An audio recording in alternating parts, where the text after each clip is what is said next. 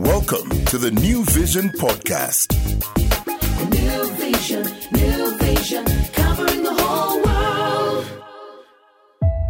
In 2020, a New Vision undercover journalist traveled to United Arab Emirates to investigate the realities of girls traveling to work as maids in Dubai. This time, New Vision got another undercover journalist to go through a licensed company and find out if regulations apply. The project, which took more than a year, reveals harrowing experiences of girls in detention camps in the center of Kampala, unacceptable mistreatment, violation of human rights, corruption, sex and drugs are going on under the nose of civil leaders and security organizations. We now bring you this series. Download the podcast episodes on Vision Digital Experience app on Play Store and App Store.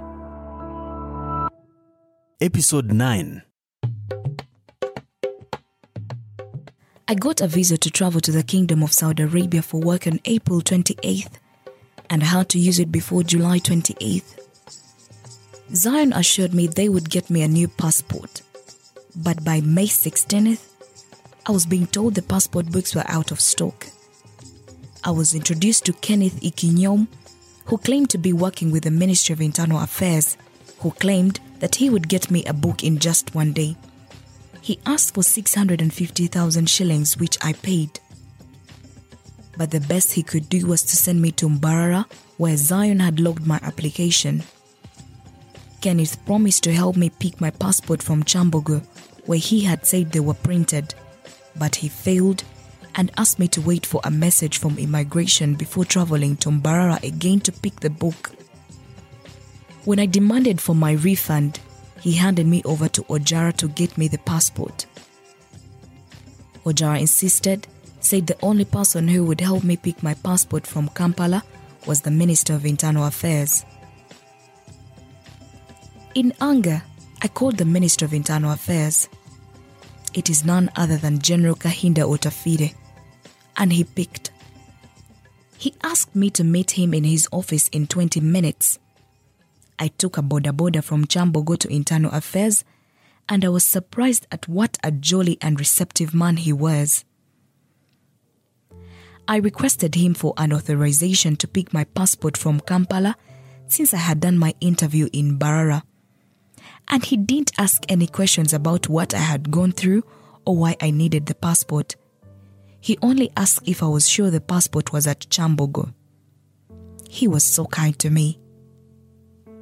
He just reached out for a book and wrote a cheat, which he gave me to take to the passport control office. On the cheat, he was directing that I pick my passport in Kampala. Why does the world fear General Kahinda Otafire? Tears of joy flowed down my cheeks and I didn't even wipe them off. I took the cheat to Kyambogo and called Ojara. I told him I had been with the minister and I had his message from him. He hurriedly asked me to meet him on counter number 1. He looked at the cheat from the General Otafire and asked me to take it back to the ministry in rooms 17 and 18. When I presented my magic cheat in both rooms, I was informed with an apology that my passport was not yet printed, yet Kenneth had claimed it was. I was, however, asked to move back to Kyambogo the following day at 10 a.m. to pick it. The next day, as directed, I was at Kyambogo. Ojara was working on counter number 1 on emergency passports, but this time, he asked me to find him on counter number 5. Unfortunately, my passport was still at the ministry. He had asked me to sign for it and move to the ministry with one of the staff to pick it. And I got it. The new sky blue passport was in my hands. Back at Zion, on May 19th, I was a hero. Everyone was surprised because no one else had succeeded. Ahmed even asked me to help him with several applications, promising to pay for each passport I get. I declined his offer. The other girls also cried and pleaded that I help. I just said I was sorry and I couldn't. Apparently, this annoyed everybody, including Ahmed, who alleged that I could be government agent or a spy. To be accepted back at the hostel, I had to go through medical checkup again at my cost of 5,000 shillings. I tried to protest, and Feras, one of the Arab bosses, threatened to cancel my travel arrangements. I paid and my pregnancy and HIV tests were negative. I was then given a cheat to be allowed in the hostel. I found rumors of how I had gotten a passport and refused to help others had spread. Many girls were crying after being told they would not travel unless they got a new e-passport. Some said they had exhausted their possible borrowing sources and had no more rescue to fall back to. Ahmed assured us that departure would be in the next 4 days. One of the staff, Shamim, said people in Saudi Arabia who had paid for us were getting impatient after our travel had delayed for a long time. She explained that my employer in waiting, for example, paid for me 6 months ago and was still waiting. Normally, when a Saudi family chooses a maid from the adverts, it goes ahead and pays for her travel, documentation and all the processes. The contract usually gives 3 months for the maid to be delivered. The families are free to cancel and opt for another maid or withdraw completely if the maid delays for more than 3 months. Mine, it is said, had been waiting, refusing alternatives. We were divided into 4 groups, which they said were according to the recruitment companies that were expecting us in Saudi Arabia.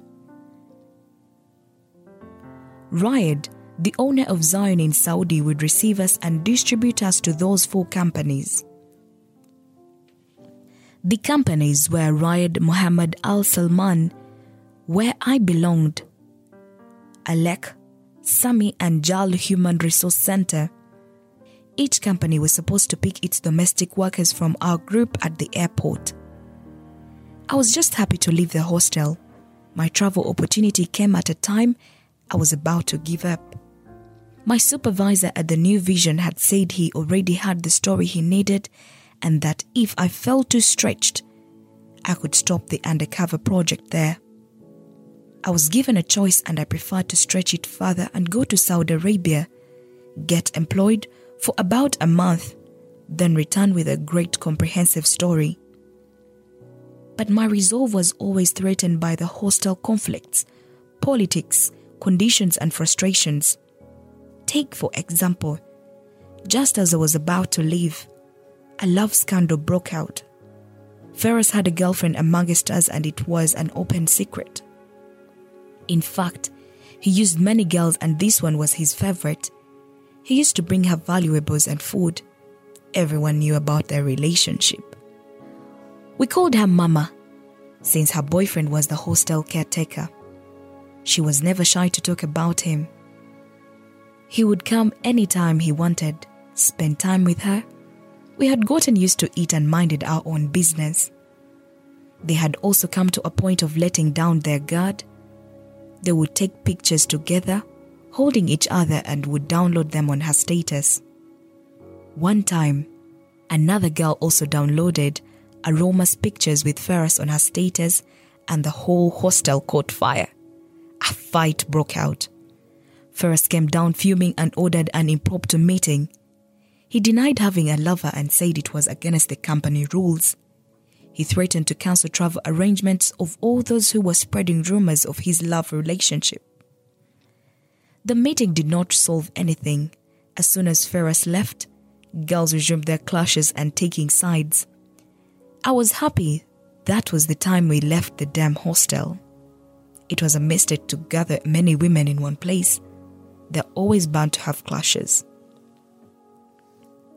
On May 26th, I was given an air ticket to Egypt Air. The travel date was May 28th and the boarding time was 4:20 a.m. We were 8 girls from the hostel but traveling in 3 different groups.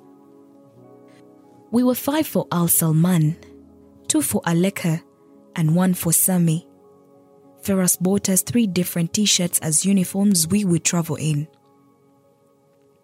We were briefed that while we were going to travel together, we would be received by these different companies on arrival. Al Salman, Alika, and Sami companies are based in Saudi Arabia. Alika girls had to wear veils. We were given t-shirts. Ahmed emphasized that if one of us is caught at the airport, she was supposed to suffer alone and not expose others. He asked us to all pretend not to know each other once we arrived at Entebbe Airport, so that in case one person is intercepted, the whole group is not affected. He asked us to be cautious and follow what was in the contract and only complain when one is denied food or salary. He warned us that no one would pay attention to complaints of too much work or harassment. He gave us a contact of Lyra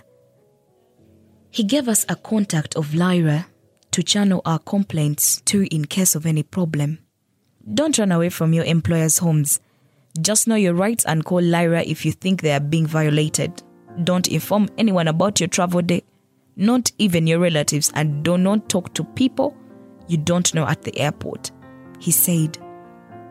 We were told the two important documents were the Mukim and the Ikama, and the ones we had were fake. Mukim is an arrival registration. It contains all personal details as well as the passport and country. It also contained the COVID-19 tests you have taken, which type of vaccine, how many times and from where. We never took any COVID jab, but my Mukim had one jab of Johnson from Johnson & Johnson, which I was alleged to have taken February 24th, 2022. Mukim enables arrivals to the Kingdom of Saudi Arabia to easily register and update their health status related to corona pandemic, COVID-19, within at least 72 hours before arriving at the Kingdom. This facilitates a person's entry procedures through border ports. The service also allows the possibility of verifying individuals' data registration electronically. This is a requirement to all domestic workers arriving in Saudi Arabia.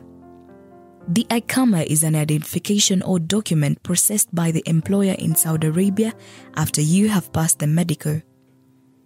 According to the Article 40.1 of the Saudi Labor Law, the employer takes all the expenses of the Ikama and, if it is not issued in the first 90 days of employer's arrival, the employer suffers a penalty.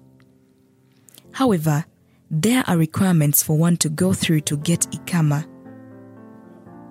Apart from the medical test at the recognized hospital, you have to hand in your passport copy, health insurance, Ikama insurance fee of SR 200, which totals to 200,000 shillings in Ugandan currency, and Maktab Alman fee, office fee, among others. At 11:30 p.m. on May 28th, we were picked from the hostel by Ferris, who escorted us to the office. He and Shamim briefed us on what to do, gave each of us a file which contained documents like passport, Mukim, Ikama, PCR test results, a hard copy of air ticket, and yellow fever book from Arkem Medical Clinic. We were asked not to show any other document at the airport apart from the Mukim. Ferris emphasized we should only show the document we were asked for. We settled for Entebbe Airport by midnight in a rented taxi. All of us were dressed according to the companies which were to receive us in Riyadh, the capital city of Saudi Arabia. As we arrived in the parking lot, Fatima, one of the Zion workers, and Ahmed arrived too in a Toyota Wish. Ahmed remained in the car and Fatima asked us to gather at the Coca-Cola bottle monument in the meet and greet tent. She left us there and went up to the VIP section. When she returned, she told us we would find people inside to check us in. She organized for the pictures according to our companies and took them using her phone. She had asked us to let her know if we all passed through successfully. Then she asked to follow her to the VIP departures section. When I reached the desk, the lady asked for PCR results. My fake papers showed my PCR was done at Middle East Keti Group Laboratories on Bokoto, Chisasi Road. She stamped on it. At the entrance, I presented my passport, put my bag in the baggage scanner, went to the walk-through, and presto, I was inside. We then lined up at the Egypt Air check-in counter for boarding passes. From there, we proceeded to immigration. A lady came to us and instructed us to only line up for the specific gentleman who was in counter number 3 from the left. We did not get any hard time because almost everyone who worked on us seemed to have been briefed. There was another group of girls from another company who were lining on another counter.